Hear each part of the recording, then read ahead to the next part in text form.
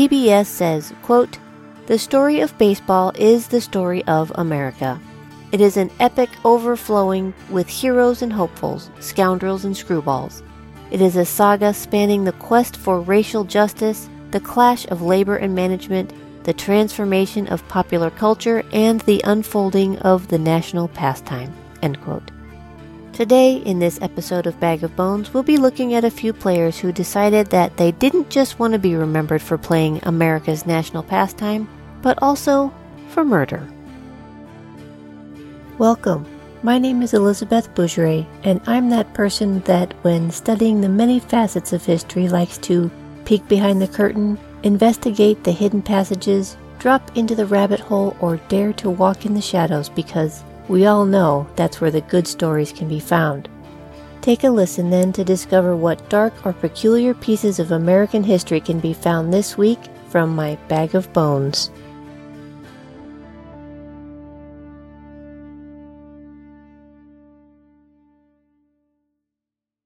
In September 1845, a group of New York City men founded the New York Knickerbocker Baseball Club.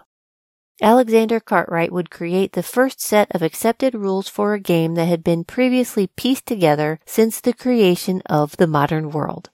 He envisioned a diamond-shaped playing field with bases, 90 feet apart from one another, foul lines, 3 strikes equals 1 out, 7 innings, 3 outs.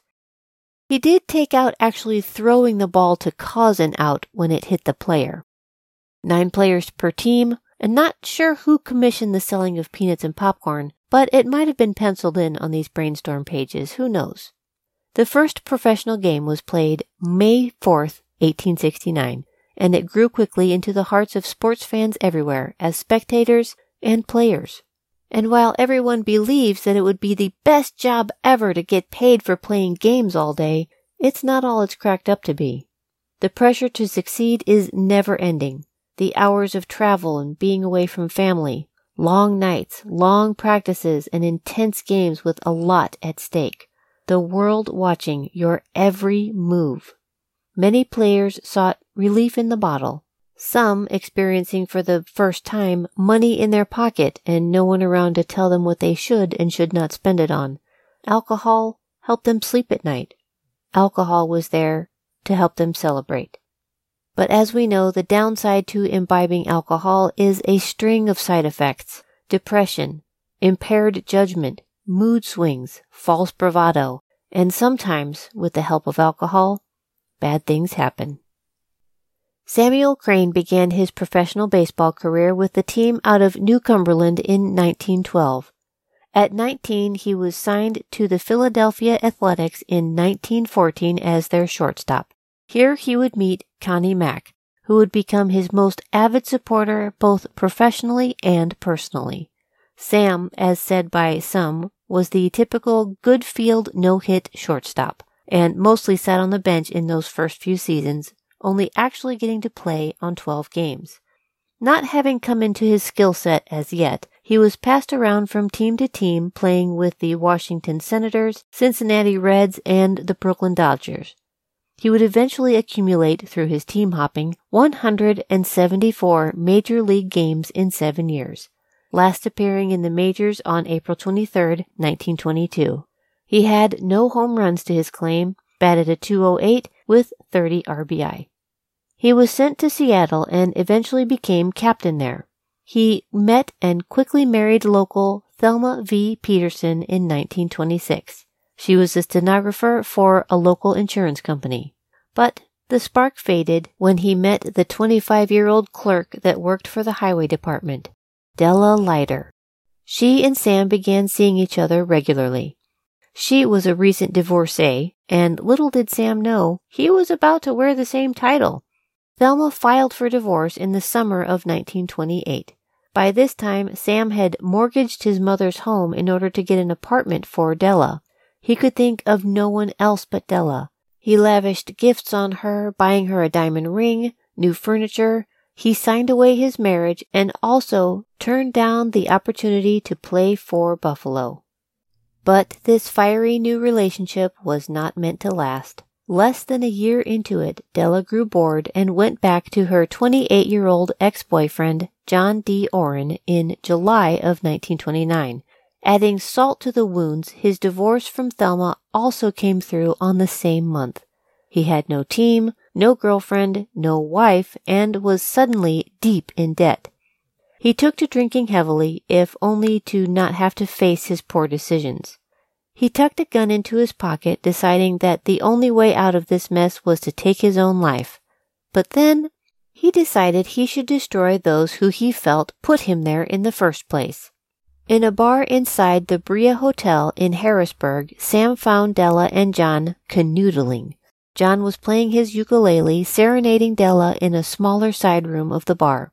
Sam pulled out his gun and fired 5 shots. 2 bullets would hit Della Leiter in the chest. 1 would hit John before he managed to clock Sam in the head with his ukulele. Crane fired another 2 shots, which hit John. Sam Crane turned and ran from the scene. 3 o'clock in the morning, Sam Crane, still inebriated, stumbled his way into the police station and calmly said, quote, "I am told I shot somebody," end quote. Not only shot, but neither of his victims survived, escalating the charge to murder. John Oren would die that day, and Della would fight for her life for another 3 days, dying on August 7th. At his trial on September 25, 1929, he would plead, saying he was insane from love and alcohol. Crane claimed no memory of the shooting because he was so drunk. His lawyer argued Crane had been drinking almost non-stop in the week leading up to the shooting because he was so distraught over having broken up with Leiter. When Crane testified, he said he came to the realization that Leiter was with him for the money, referring to himself as, quote-unquote, a sort of installment plan lover. The jury was not impressed. He was found guilty of second-degree murder and sentenced to 18 to 36 years. At the Grateford prison in Pennsylvania, he cleaned his system of alcohol and is said to have become a better ball player. He managed and played shortstop for the prison team. He worked in the superintendent's office doing clerical work, drove the prison fire truck, and nursed a squirrel back to health and kept him as a pet. He would apply for parole every year beginning in 1934. Former manager and friend Connie Mack appeared at the hearing or sent in a letter on his behalf every year. In 1935, he would state, quote, "I think the ends of justice have been met by Crane's exceptionally good record," end quote. Connie Mack went above and beyond soliciting for his friend, promising to give him a job and look after him if he could just be released. He would say, quote, "I am afraid that if something is not done soon for this boy, it will be too late. He is on the verge of a mental breakdown," end quote. In 1940, Mack would tell a reporter, quote, "Sam should have his liberty. He has paid his debt to society. I have a job for him at Shibe Park the moment they decide to release him into my custody," end quote. Even one of the wardens came to his hearing stating, quote, "He has learned his lesson, and I honestly believe he could be a useful member of society again if given a chance," end quote. However, there's the other side of the coin. The families of Oren and Leiter didn't care that he was a model prisoner. They too appeared on the behalf of their family members that he selfishly took the life of, and wanted affirmation that he would be serving his sentence to the end. On September 5, 1944, at 49 years old, he was granted parole. His top priorities as a free man was to see a night game, get new clothes, see his mother, and go fishing. One reporter wrote that he eventually got married again and had a family before his death of cancer on November 12, 1955. He was 61 years old. Hello everyone, it's time for a Bag of Bones sponsor break, and this one highlights Lume deodorant. But today, we are not talking about their amazing deodorant products. If you didn't know already, Lume also creates body wash. Makes sense, right? And you'll be happy to know that the same care that goes into the deodorant carries over to the body wash line as well. Lume's acidified body wash is clinically proven to work 3 times better than ordinary soap. Lume has a low pH, making it perfect for sensitive skin, and it eliminates odor in all the places, promoting healthier, softer skin. If you haven't already tried the body wash, consider using the Bag of Bones link in the show notes to give it a try. It has a money-back guarantee and free shipping with any order of $25 or more. Plus, you help support an awesome podcast. Hint, hint. If you know you stink or you take showers regularly, this product is for you. Give it a try today. Click the link in the show notes. It's 1903 and the World Series is one game away from completion. The Pittsburgh Pirates had just succumbed to another loss to the Boston Americans, placing them at the brink of elimination. Prior to 1903, there was no such thing as a World Series in baseball. In September of that year, before either team had officially clinched the pennant, Barney Dreyfuss, the Pirates owner, met with Boston owner Henry J. Kalia, and the two owners agreed that their teams, beginning on October 1st, 1903, would square off in a best-of-9 series to determine a true world champion of baseball. The first modern World Series was born. By 1903, the Pittsburgh Pirates were considered the best team in the National League for the past 3 years. They had the Flying Dutchman, shortstop Honus Wagner, who some had considered to be the best ball player overall at the time. He boasted a .355 batting average and led the league in stolen bases and assisted with over 100 runs. The Pirates could also boast of having all-star pitcher Ed Dehaney on the mound. He joined the Pirates in 1901 after playing with the New York Giants since 1895. Steadily improving his skills, he reached a record of 16-8, so the left-handed pitcher was ranked as the number 5 best pitcher of 1902. Dehaney had been known to give his former team, the Giants, some grief due to his bad temper, and was even suspended several times because of it. The Pirates believed his grittiness gave the team an advantage, or so they thought. Ed Dehaney's major league career had begun in 1895 with the New York Giants. After seeing him pitch, they recognized raw talent and believed that with a bit of training, he could be one of the greats. The Giants signed 21-year-old Dehaney to a professional contract for $100. He made his pitching debut for the Giants on September 16, 1895, and it did not go so well. In fact, it continued not to go well for the next 3 starts, but even with the rough beginnings, the New York Times would proclaim, quote, "Dehaney, though slaughtered, shows the earmarks of a real ball player," end quote. True to their vision in his natural gift, through continued practice and training, his skills improved. But, unfortunately, it was not enough to save his job from all of his off-the-field shenanigans.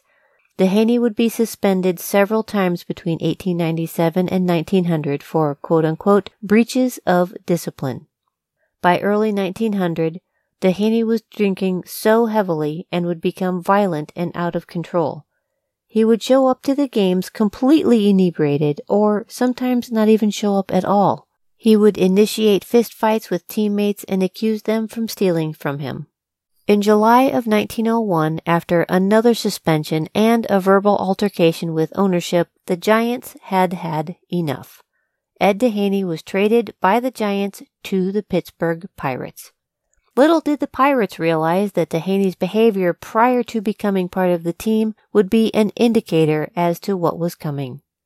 He drank heavily and on more than one occasion showed up to the mound completely drunk and still pitched a great game. He was actually improving in his game, winning 12 out of 18 games he started, but his erratic mood swings would overshadow his talent. On May 18, 1903, Ed Dehaney purposefully hit Joe McKinty and Dan McGann of the New York Giants in the back with fastballs. He would later say it was simply because he, quote, hated the Giants since they traded him away, end quote. Things escalated during that same game, which may or may not have involved Dehaney mooning the fans as he was booed from the field, and he was literally stoned by Giants fans following the game. Dehaney was suspended by the National League for the next 3 games. He began to have violent altercations with his Pirate teammates as well, and it would be blamed on his drinking. It was in July of 1903 that the Pittsburgh Post ran the headline, quote, "His mind is thought to be deranged," end quote. Maybe they were thinking it. Maybe they didn't want to believe it. But the Post blasted it out for all the world to see. Once, in August of 1903, after a win over Cincinnati, he walked off the field, left his team without any notice, and went home to his wife. By now he had been suspended quite a few times, but his team began to worry when he claimed that detectives were following him everywhere he went. Dehaney did not pitch or appear in a single game during the first 2 weeks of September. It was reported that he was so afraid of the plainclothes detectives that were being sent to murder him that he was terrified to set foot on the field. In late September, he attacked his teammates in the Pirates clubhouse and was sent home to sober up. They had every intention of still using him for the upcoming World Series. But Ed Dehaney would never return to the baseball field again. Ed's wife saw that her husband was having mental issues and even worried for his safety. She hired a doctor to see to his care and also a full-time nurse for their home in Andover, Massachusetts. He was following the events of each game of the World Series, and with every loss he would get agitated. On October 10, 1903, when the news of the final loss of the Pirates to the Boston Americans, Ed Dehaney snapped. He lashed out at whatever was close to him, and then when his doctor came forward to try and calm him down, Dehaney lifted the man up and threw him out the front door. Literally.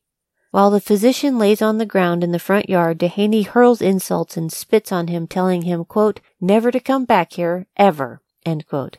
I don't think he would really had to worry about that. Probably goes without saying. But Dehaney wasn't finished with his tirade.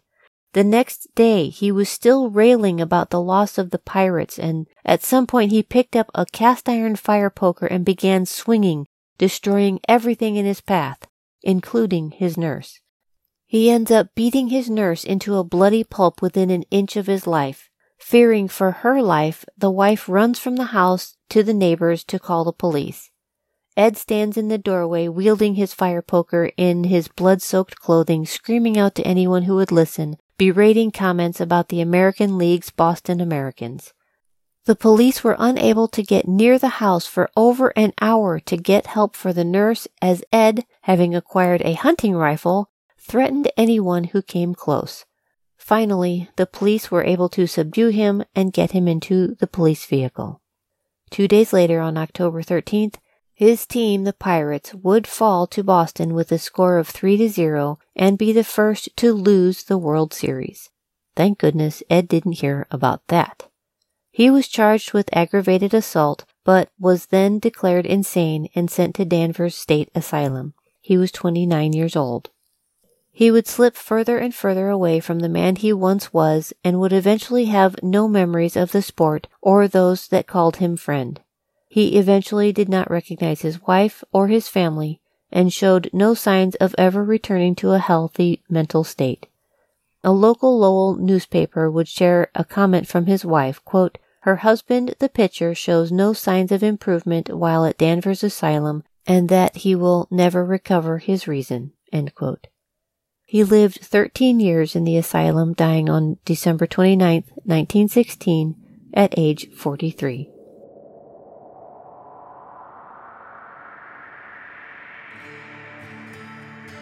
As a mother of grown daughters, and with me traveling alone across the country, personal safety is always on my mind. I am always aware of my surroundings. I always let my people know where and when I'm going places. But to add that extra level of safety, I am never unprotected. Thanks to Damsel in Defense, I have several options for my personal safety, and can I just say, they are super cute. But don't think that just because they have bling that they won't do some damage to allow you to get to safety. And Damsel in Defense has thought of everything: DNA grab, GPS alerts, and easy to carry and access should the need ever arise. For your safety and all the women in your sphere, I beg you to check out these amazing products at www.mydamselpro.net/bones. That's www.mydamselpro.net/bones.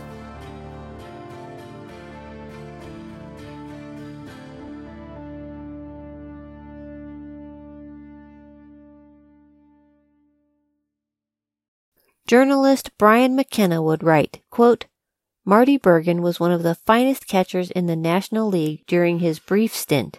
His defense was admired throughout the league, end quote. On January 19, 1900, 28-year-old Major League Baseball player Marty Bergen killed his wife, 3-year-old son, and 6-year-old daughter with an axe in the family's North Brookfield, Massachusetts home before slitting his own throat with a razor. Despite his greatest accomplishments in the world of baseball, this horrific event is what he will be remembered for. Bergen joined the Boston Club of the National League in 1896, making his first appearance in April. It was a 7-3 loss to the Phillies. In 1894, Boston lost their top catcher, Charlie Bennett. Bennett was running to try and catch his train when he lost his grip and fell under the wheels of the train, losing both his legs. He wouldn't be returning to the field, so Boston was desperate. Bergen was ready to fill the position. William Knack from Sports Illustrated Vault writes, quote, the fact that he had stuck there over 4 full years revealed how much a team was willing to endure to have him behind the plate, playing 87 games in 1897. End quote. In 1898, he would play in a record-setting 125 games, positioned as a catcher in 117 of them. Manager Nichols credited Bergen with helping the team win, saying, quote, Baltimore beat us the next 3 years after we lost catcher Charlie Bennett. Then we got Marty Bergen from Kansas City and won the pennants again in 1897 and 1898. End quote. Future Hall of Famer St. Louis outfielder Jesse Burkett would say to the Worcester Spy in 1900, quote, as a catcher, Martin Bergen was the best the world had ever produced. No man acted with more natural grace as a ball player. There was a finish in every move he made. His eye was always true and his movements so quick and accurate in throwing that the speediest base runners never took chances when Bergen was behind the bat. End quote. His skills out on the field are unquestioned. It was Bergen's behavior behind the scenes that became disturbing. But no one, not even those closest to him, could ever dream of what was to come. He was known as a family man. He would prefer to stay at home with his wife and children at every opportunity. Neighbors would recall his spending hours in the yard playing with his children, preferring his family's company above all others. According to Diane, Bergen's physical therapist, in later interviews, he would recall Hattie had no fear of her husband, that his wife, son Marty Jr., daughter Florence, and youngest son Joe were his everything. They would often be seen riding their horse and buggy together, even if it was just to pick up the mail in town. They lived on a 60-acre farm, so a trip into town was always a treat. On the final game in 1898 in October, Marty Bergen played all 9 innings. His hip had been bothering him for some time due to an abscess, and it was decided to have surgery to correct it the following January. So on January 28, 1899, he was under anesthetic for over 4 hours, and for several weeks and months following the surgery, he would have hallucinations that someone was trying to poison him. On April 24th, he found out his son, Martin Jr., died of diphtheria. This is a highly contagious disease that swells up the throat with mucous membranes and eventually suffocates the person by blocking the airwaves. Bergen was devastated that he was not at the home to be with his son. He was, of course, granted leave to return home to be with his family, and all were surprised when he came back only 2 weeks later. Though his teammates tried to welcome him on his return, Bergen started picking fights and no longer trusted them. He accused them of making fun of him and laughing at him about his son's death behind his back. He was constantly on the lookout for assassins, convinced someone was after him. He began sitting sideways and walking sideways, keeping his back to the wall so he could spot suspicious people approaching to possibly do harm from either side. Boston's team president tried to be empathetic to what Bergen was going through, but he could also recognize the side effect it was having on the rest of the team. He encouraged the players to try and give Bergen a wide berth. Some tried to blame it on drinking, but his teammates would come to his defense and claim he never touched a drop. He was guilt-ridden about being away while his son had been suffering and ultimately died, having to be later notified of the death. He just couldn't seem to get past it and would escalate into anger with his club. An anonymous Boston player confessed to a reporter, quote, "He has made trouble with a good many of the boys and we just give him a wide berth. But he's a ball player, and once we get into a game, personal feelings are set aside in admiration of the artist, for such he is." End quote. Throughout the 1899 season, Bergen consistently requested time off to return to his family. He would play a few games and then ask to go home. Bergen could feel his world unraveling, but was powerless to do anything about it. He would confess to his pastor that he felt like he was going insane and he feared his own thoughts. He asked for help, begged for help, but in 1898, no one knew how to help him. William Knack wrote, quote, "Phantoms were wheeling like crows now in his head. Increasingly distracted and morose, he skipped out on the ball club in the middle of a pennant race in late July and stole home to his 60-acre farm in North Brookfield, Massachusetts for a couple of weeks, believing that his teammates were plotting to kill him. He believed that the National League had hired his personal physician, Louis Dion, to poison him. He had cried like a frightened boy after unburdening himself of his paranoid fantasies to a reporter for the Cincinnati Enquirer, and had begged the man not to write what he had said. The reporter complied. The clamor and cheering at games had been driving Bergen to a state of heightened agitation." End quote. In January 1900, Marty's father Michael was supposed to come and live with them. On the night he showed up, he had been drinking heavily, and Hattie, fearing for her safety, it's assumed since we have no way of knowing, would not allow him in the house and told him to sleep in the barn. That night, she also brought the shotgun to bed with her. January 19th, 5:30 in the morning, Martin Bergen rose to begin the day.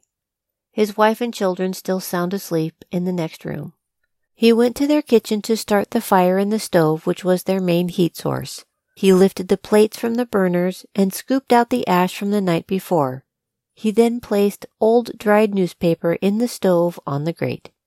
In his stockinged feet, he shuffled toward the woodhouse, seeing that the indoor supply had been used up. Things that he would do on any regular day. On this day, however, he carried 2 shotgun shells in his pocket, and when he reached the woodhouse, he did not return with an armful of dry tinder or split logs. He came into the house with a heavy axe that leaned in the corner of the shed on any given day. And then he snapped. He took the flat side of the axe and crushed Hattie's skull, bringing it down several times. He next turned the blade side and struck his son in the head only once. His daughter, Florence, was found on the kitchen floor, her skull bludgeoned beyond recognition. The axe fell from his hands, and he made his way to the mirror hanging on the wall in the kitchen. No one knows how long he looked at himself in that mirror before he picked up his shaving razor. He cut himself from one side of his neck to the other. His body slumped to the floor beside his daughter's. His father would later find the bodies. Several years after the murder-suicide, his brother Bill would tell a reporter, quote, "It was as if he was possessed. The demons got to him and never let him go." End quote. Martin Bergen would be remembered in the world of baseball as one of the greatest catchers of all time. He played in 344 major league games for the Beaneaters, 337 of which came at the catcher position. He had a career batting average of .265 with 180 runs scored, 339 hits, 69 extra base hits, 10 home runs, and 176 RBI. And there's one more story I'd like to share if you've still got a moment. Quick sponsor break, and I'll be right back with the interesting tale of Tax Latimer. Hello, listeners. We're Katie, Amber, Kylie, and Matt. And we are the hosts of Save Me an Aisle Seat, a show that talks about musicals in an understandable and relatable way. If you like musicals or theater in general, or if you're interested in them but don't know where to start, we'd love to help introduce you. Come find us wherever you listen to your podcasts. Or on our website at www.ragtagnetwork.com. And we'll be sure to save you an aisle seat.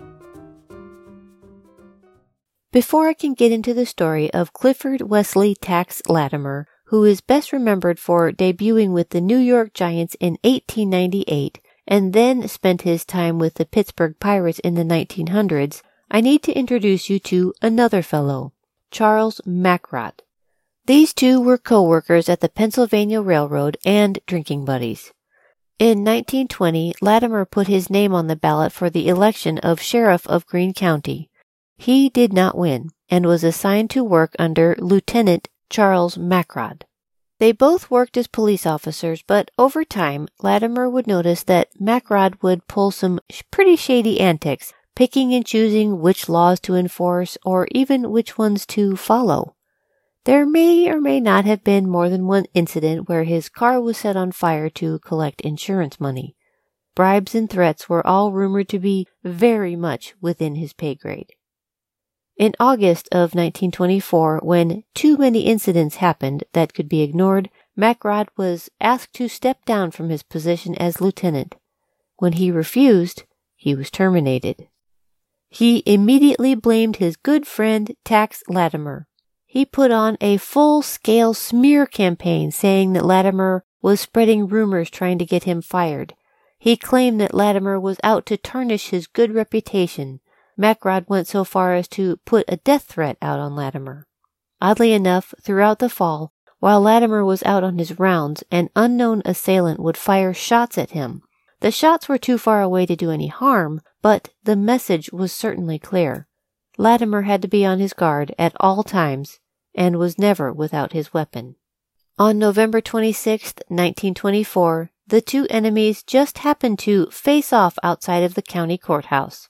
On this particular day, it was known by all who lived in the small town of Xena, Ohio, that the employees and police officers would come today to the courthouse to collect their pay.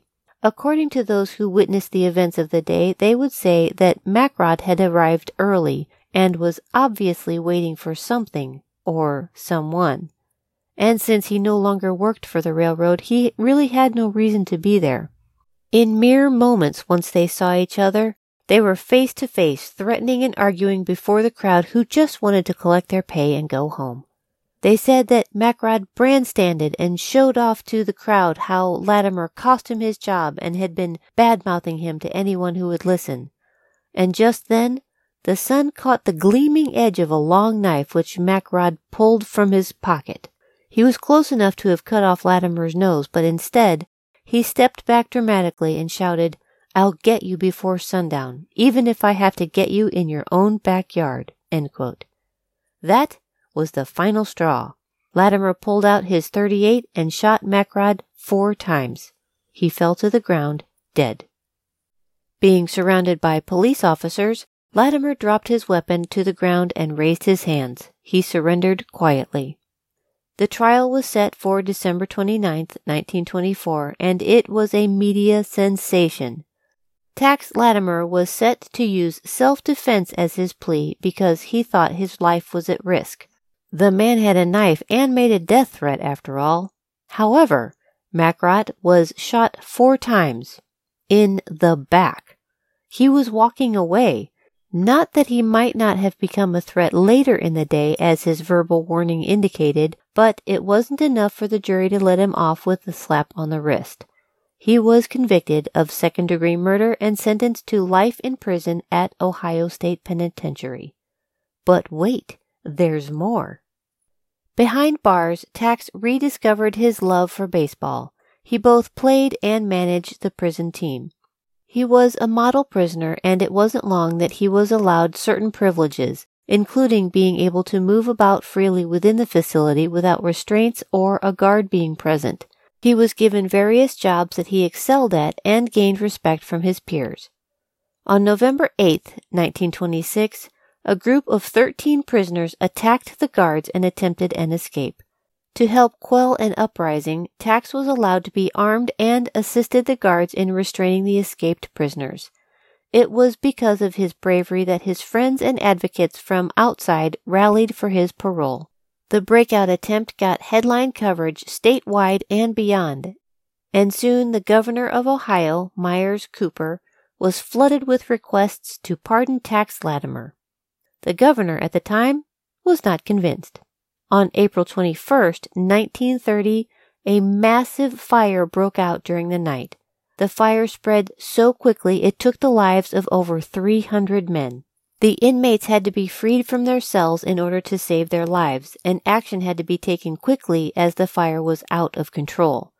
Once again, Tax Latimer was called upon to keep the chaos from resulting in more deaths and also escaped inmates.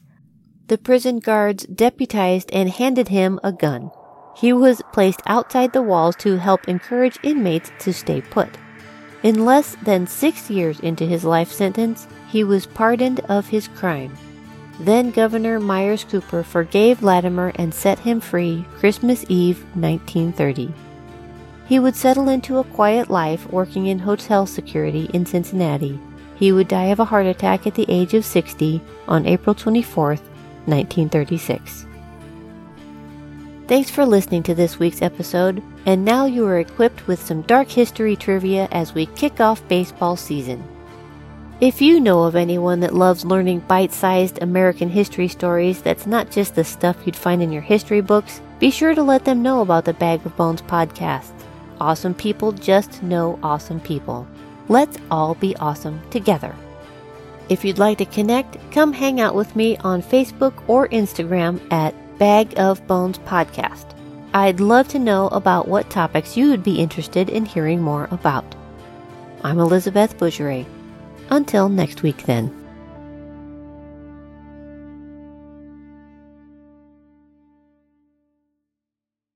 Bag of Bones is created and hosted by Elizabeth Bougeret, produced by the Ragtag Network and History Revisited, music by Johnny Reed. To learn more about the show, visit elizabethbougeret.com.